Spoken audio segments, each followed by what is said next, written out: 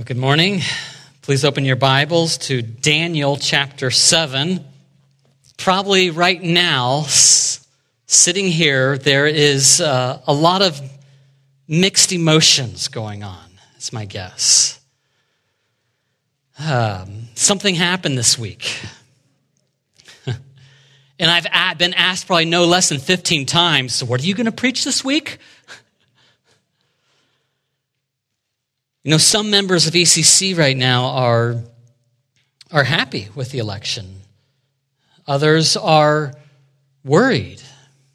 Others are angry or scared. There's another group that maybe just doesn't think about it that much or maybe just feels relief. It's over. Maybe, sort of. Let me encourage you right now that this is a great opportunity for us as a church to extend grace to one another, to recognize that not all may be feeling the same thing that you're feeling this week.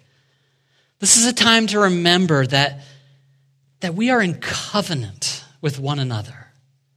We are covenant with one another as members of one body. And our unity is found not in who we voted for, but in who we are saved by. That's a critical truth for us to hold on to and during times of political turmoil particularly. And more than ever, we need a divine word outside of ourselves. We need a living word right now. And so we turn today in our final sermon in the kind of topical series that we've been covering, we turn to Daniel chapter 7 for that very word. So would you please stand with me out of respect for the authority of Jesus Christ as mediated through his word, as I read from Daniel chapter 7. In the first year of Belshazzar, king of Babylon, Daniel saw a dream and visions of his head as he lay in his bed. Then he wrote down the dream and told the sum of the matter. Daniel declared, I saw in my vision by night, and behold, the four winds of heaven were stirring up the great sea, and four great beasts came up out of the sea, different from one another. The first was like a lion and had eagle's wings. Then as I looked, its wings were plucked off, and it was lifted up from the ground and made to stand on 2 feet like a man. And the mind of a man was given to it. And behold, another beast, a second one, like a bear. It was raised up on one side. It had 3 ribs in its mouth between its teeth. And it was told, arise, devour much flesh. After this I looked, and behold, another, like a leopard, with 4 wings of a bird on its back. And the beast had 4 heads, and dominion was given to it. After this, I saw in the night visions, and behold, a 4th beast, terrifying and dreadful and exceedingly strong. It had great iron teeth. It devoured and broke in pieces and stamped what was left with its feet. It was different from all the beasts that were before it, and had 10 horns. I considered the horns, and behold, there came up among them another horn, a little one, before which 3 of the first horns were plucked up by the roots. And behold, in this horn were eyes like the eyes of a man, and a mouth speaking great things. As I looked, thrones were placed, and the Ancient of Days took his seat. His clothing was white as snow, and the hair of his head like pure wool. His throne was fiery flames. Its wheels were burning fire. A stream of fire issued and came out from before him. 1,000,000 served him. And 10,000 times 10,000 stood before him. The court sat in judgment, and the books were opened. I looked then because of the sound of the great words that the horn was speaking. And as I looked, the beast was killed, and its body destroyed and given over to be burned with fire. As for the rest of the beasts, their dominion was taken away, but their lives were prolonged for a season and a time. I saw in the night visions, and behold, with the clouds of heaven, there came one like a son of man. And he came to the Ancient of Days and was presented before him. And to him was given dominion and glory and a kingdom that all peoples, nations, and languages should serve him. His dominion is an everlasting dominion, which shall not pass away, and his kingdom one that shall not be destroyed. Let's pray.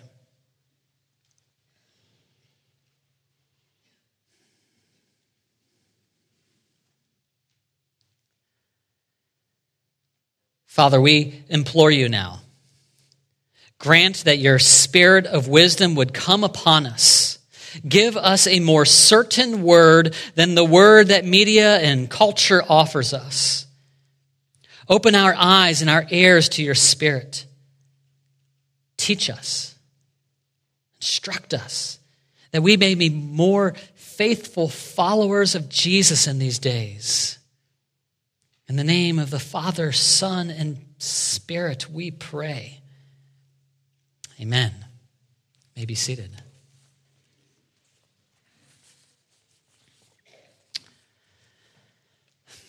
So, if you're looking for a good old-fashioned, scary campfire story, all you have to do is turn here to Daniel 7. You know, Daniel is looking out at the sea, and suddenly the sea starts bubbling up, and you see, boys, hairy animal legs kind of sticking out and breaking arms coming through the top of the sea. There should be maybe a caption in Daniel 7 that kind of says like, viewer discretion advised. As the sea belches up 4 beasts, monsters really.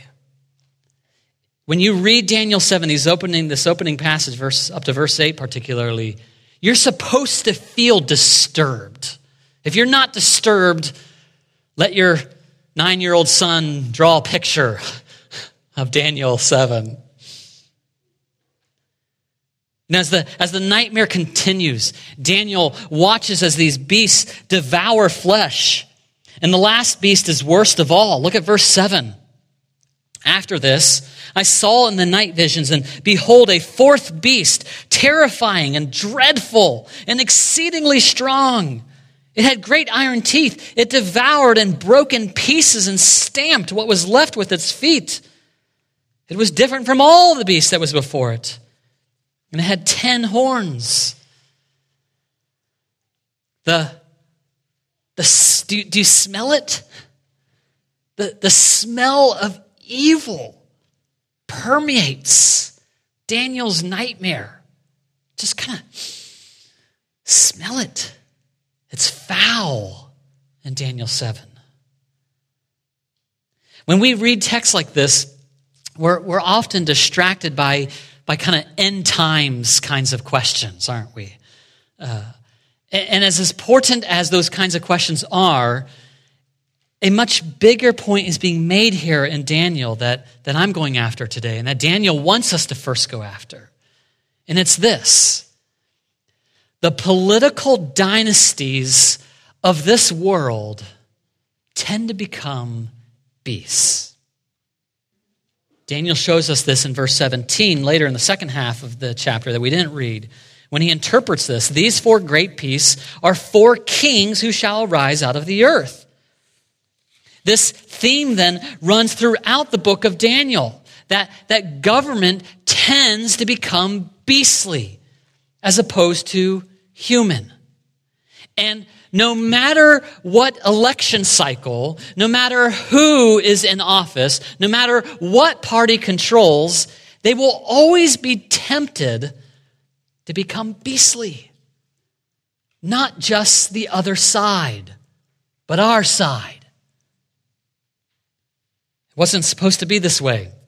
If you think back to Genesis 1, God created the world, right? So that he would be king over his cosmic sanctuary. Then he created humans to do what?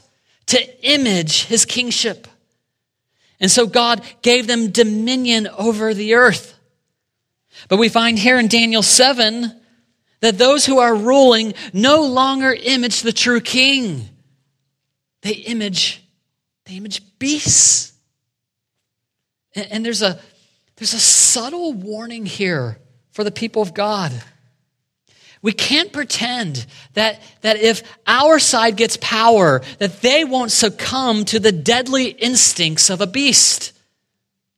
This is an instinct that goes all the way back to the first beast. In Genesis 3, verse 1, do you know it?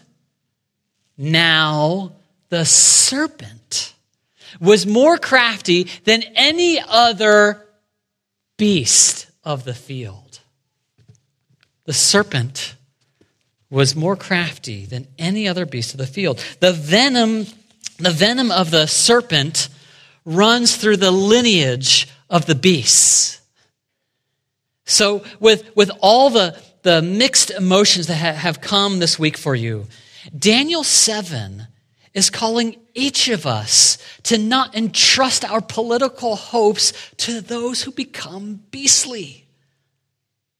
An election week like this really tends to expose in my heart what I'm really trusting in, what I'm really counting on.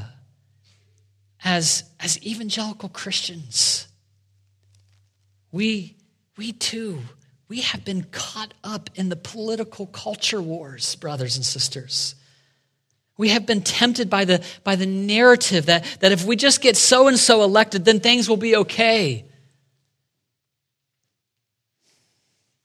I know, as I've talked with many of you this past week, I know that many of you are fearful and perhaps even angry or frustrated or discouraged about politics. You're tired. You're weary of all the political turmoil. Many of your own families have been divided over the past months, haven't they? But this week of all weeks, brothers, sisters, we need to be on guard. Satan is at our door. And it's not because of who's being elected.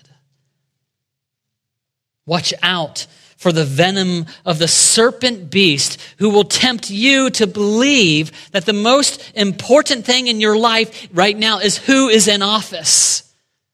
And when this becomes central to our lives, we too start to become beastly. And so the beginning of Daniel 7 raises some important questions for us to ponder. Questions like, do you need to repent of how you posted on social media or spoke to a family member in a beastly sort of way over the past months? Search your heart and ask that. Let the Holy Spirit search you. Or in your heart, quietly, or maybe even vocally, have you doubted the maturity of your brothers and sisters' Christian faith because they came to different political conclusions? I can't believe a real Christian would vote that way. Have you talked dismissively and derogatorily about certain candidates? Have you joined forces with the beasts of politics by demonizing your political opponents? See, this is what the venom of the serpent beast does to us. Satan wants to make you and me into his image this week. He wants to keep us fixated on the election results. Like beasts, he tempts us to classify people not as people, but as political foes or friends.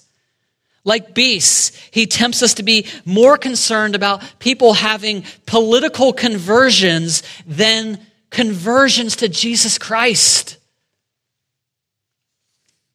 To be clear, just so that I'm really clear here, I'm not saying that we don't get involved. We need godly men and women involved in American politics. We need to pray that God would raise up men and women of courage and integrity. But as Christians, our hopes and our dreams cannot be tied to whether our political party wins or loses. And when it is tied to that, we tend to get pulled down the path of Daniel's beasts.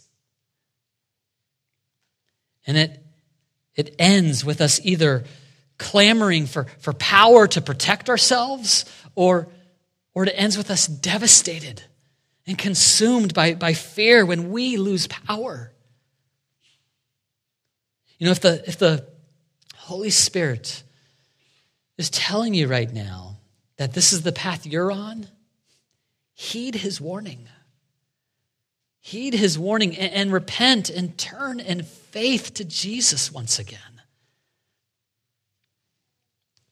So Daniel 7 shows us that we don't have to embrace the power of beasts. We don't have to be despaired when rulers image the serpent rather than God. Look now at verses 9 through 12. As I looked, thrones were placed, and the Ancient of Days took his seat. His clothing was white as snow, and the hair of his head like pure wool. His throne was fiery flames. Its wheels were burning fire. A stream of fire issued and came out from before him. 1,000 served him, and 10,000 times 10,000 stood before him. The court sat in judgment, and the books were open. You know, Daniel opens with these horrible beasts that maybe many of us can kind of relate to right now. But then verse 9 changes to the throne room of Yahweh, the King himself, the God of Israel, the Ancient of Days. This God in Daniel 7 is in no way threatened by his political enemies. This God is not worried about the results of any election on the globe. He doesn't lose sleep over the beasts outside of his door. Verse 9 says, he took his seat. Holy fire surrounds him. And then the last phrase, its wheels were burning fire. This last phrase recalls directly the language of the glory of God on display in Ezekiel chapter 1. Go look at that text sometime and you see this just incredible vision of the glory of God displayed through these burning wheels that are moving around in the sky. This is the throne room that we're looking at here in Daniel 7. It's unlike any glory on earth. With the beasts kind of pressing in on the outside. Imagine the grandeur of the picture in verse 10. A stream of fire issued and came out from before him. 1,000 served him, and 10,000 times 10,000 stood before him. Quick, 10,000 times 10,000. Jim? 100 million. 100 million servants around the king. This is not a kingdom threatened.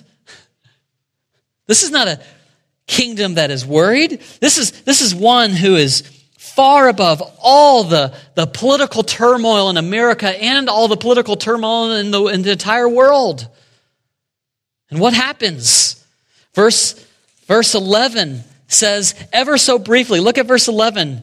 I looked, then because of the sound of the great words that the horn was speaking, and as I looked, the beast was killed, and its body destroyed, and given over to be burned with fire. You know, there's not even a battle scene. I kind of feel almost cheated here. You want like some kind of Marvel movie 45-minute like scene where the beasts are just like slugging it out, and the Ancient of Days is trying to like get after them. It's just the beast was killed. The beast, the mightiest of the four beasts, is literally scraped off the sidewalk and tossed into the dustbin of history. God wins all the time. He won on Tuesday night. If your heart is in, I'll call election turmoil, go to the throne room of God Almighty. We need the Holy Spirit to reorient our hearts, to see with new eyes everything through the lens of the throne room of Daniel 7. We often believe in the providence and sovereignty of God when we get what we want. But even when we don't get what we want, God is still working his mysterious wisdom around the world. He showed up last week, and he's still showing up today. God is still working his mysterious wisdom. He is king. And the beasts, despite what they think, they're not. You know, how many times this week have I or we clicked on the election results versus opening our Bibles and entering the presence of the Ancient of Days on his throne? Or how many conversations have we had with brothers and sisters this week that directed our hearts to ponder the election instead of pondering the supremacy and the joy of God the King? And this is not trite theological truisms that the Bible is spewing out. We need to keep calling our attention to things above, don't we? And not earthly things. After months of wrangling and anger and political stress and family division that has infected even God's people, it's time to step back and to meditate on and believe the words of texts like Habakkuk 2:20. Which says, the Lord is in his holy temple. Let all the earth keep silence.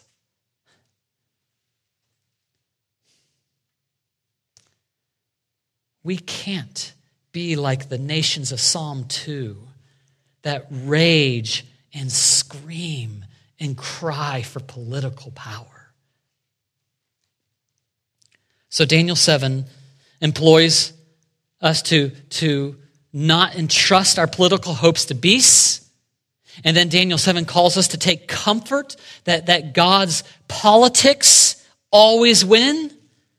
And then Daniel 7 now finishes by showing us something very profound. Look at verses 13 and 14. I saw in the night visions, and behold, with the clouds of heaven, there came one like a son of man. And he came to the Ancient of Days and was presented before him. And to him was given dominion and glory and a kingdom, that all peoples, nations, and language should serve him.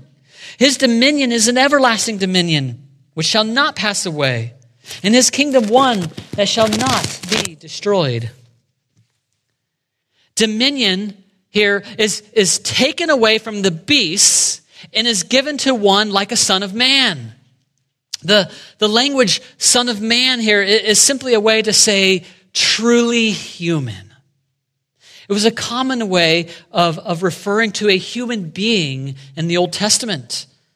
If you want proof of that, you can look at Isaiah 56, verse 2 sometime, and you'll see this parallelism of how Son of Man is parallel with humanity.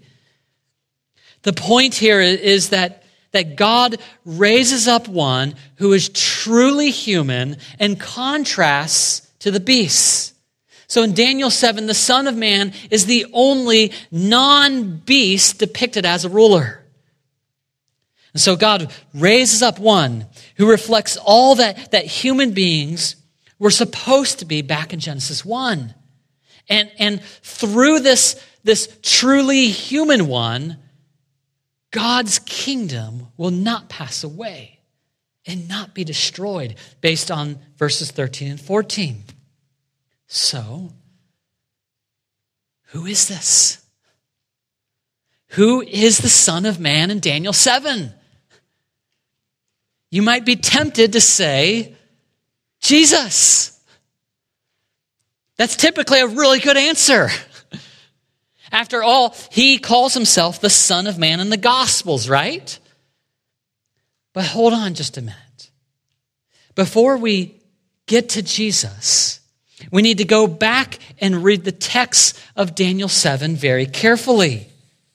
The next half of the chapter, verses 15 through 27, which I did not read earlier, these verses provide an interpretation of the first half of Daniel 7 and help give us an understanding of what's going on.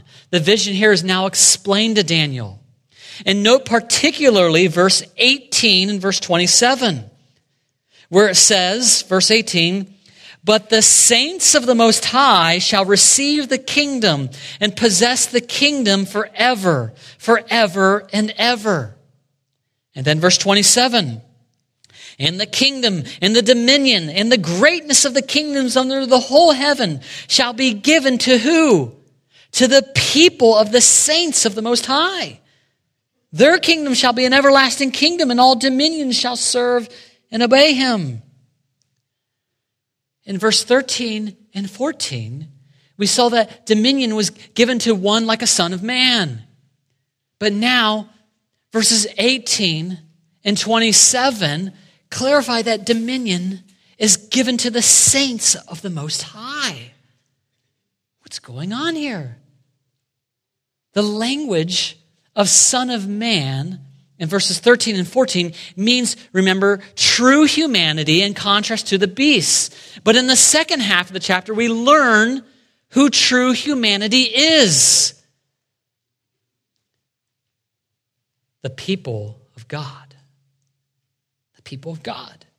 See, when Jesus shows up in the Gospels calling himself Son of Man, he is tapping into a story that Israel knew so well. He's kind of clothing himself in this story and saying, I am the Son of Man. I am one who is truly human, more human than you or me.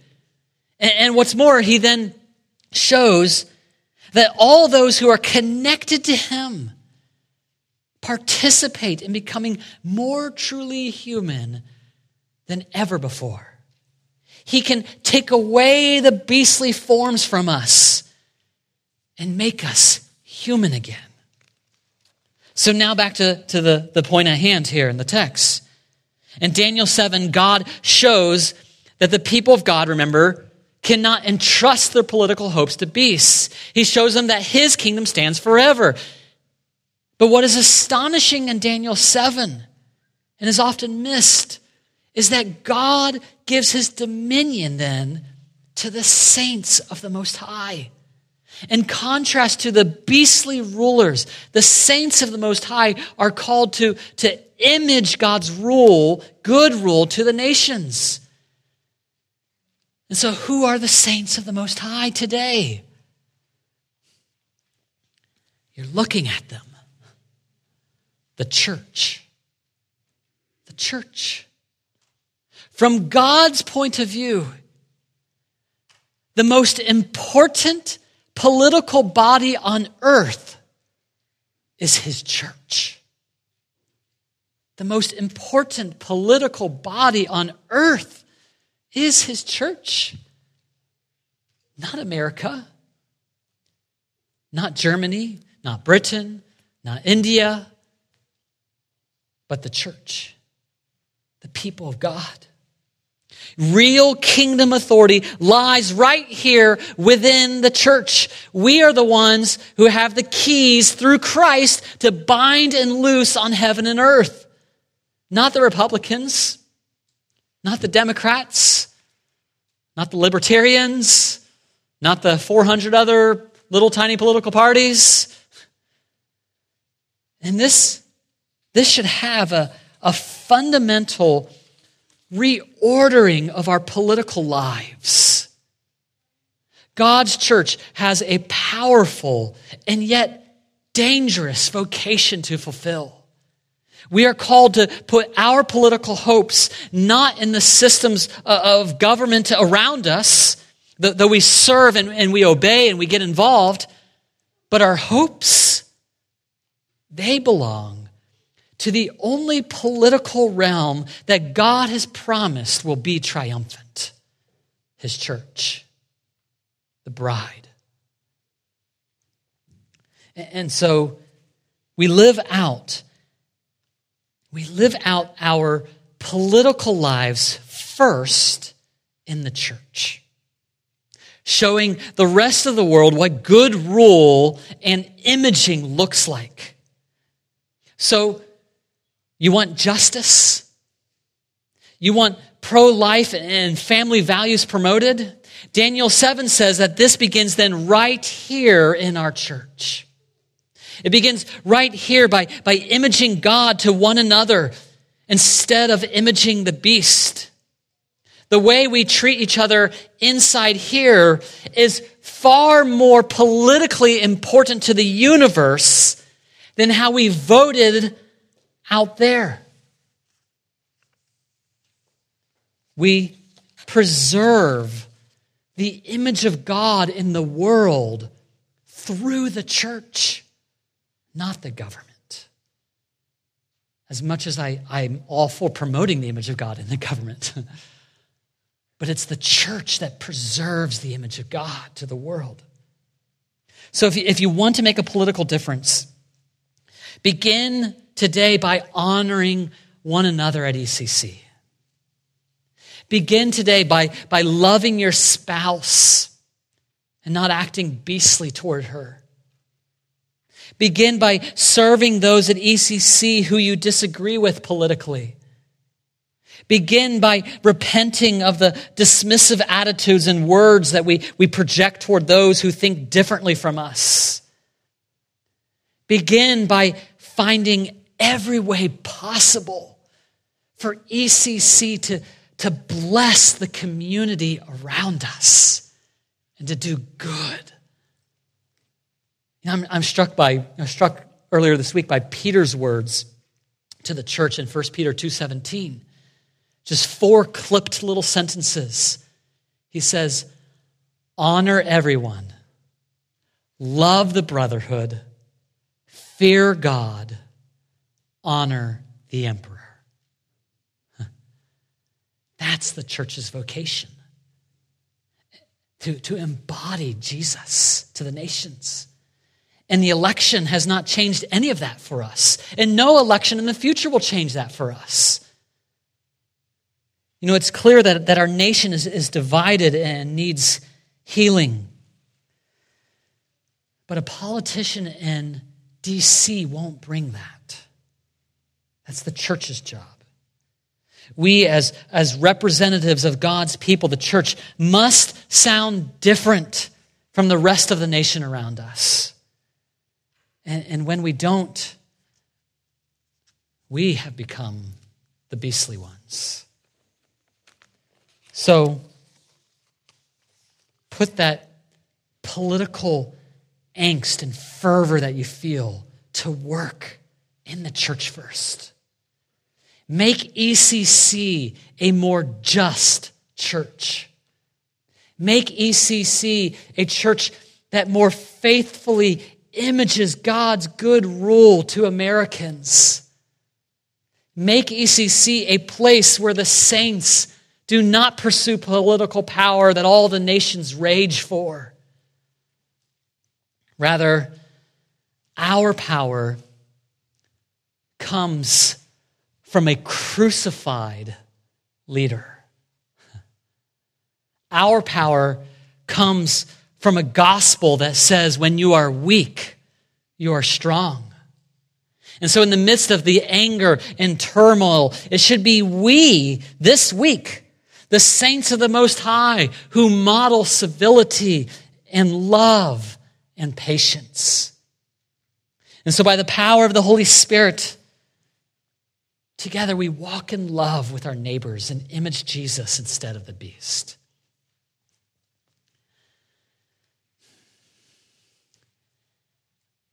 I love America.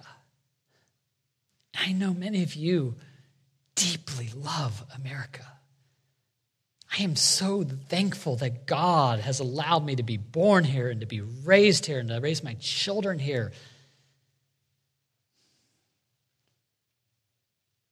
But God wants us to love Christ and his church more. That's how we model the truly human one, the very image of God himself. Let's pray.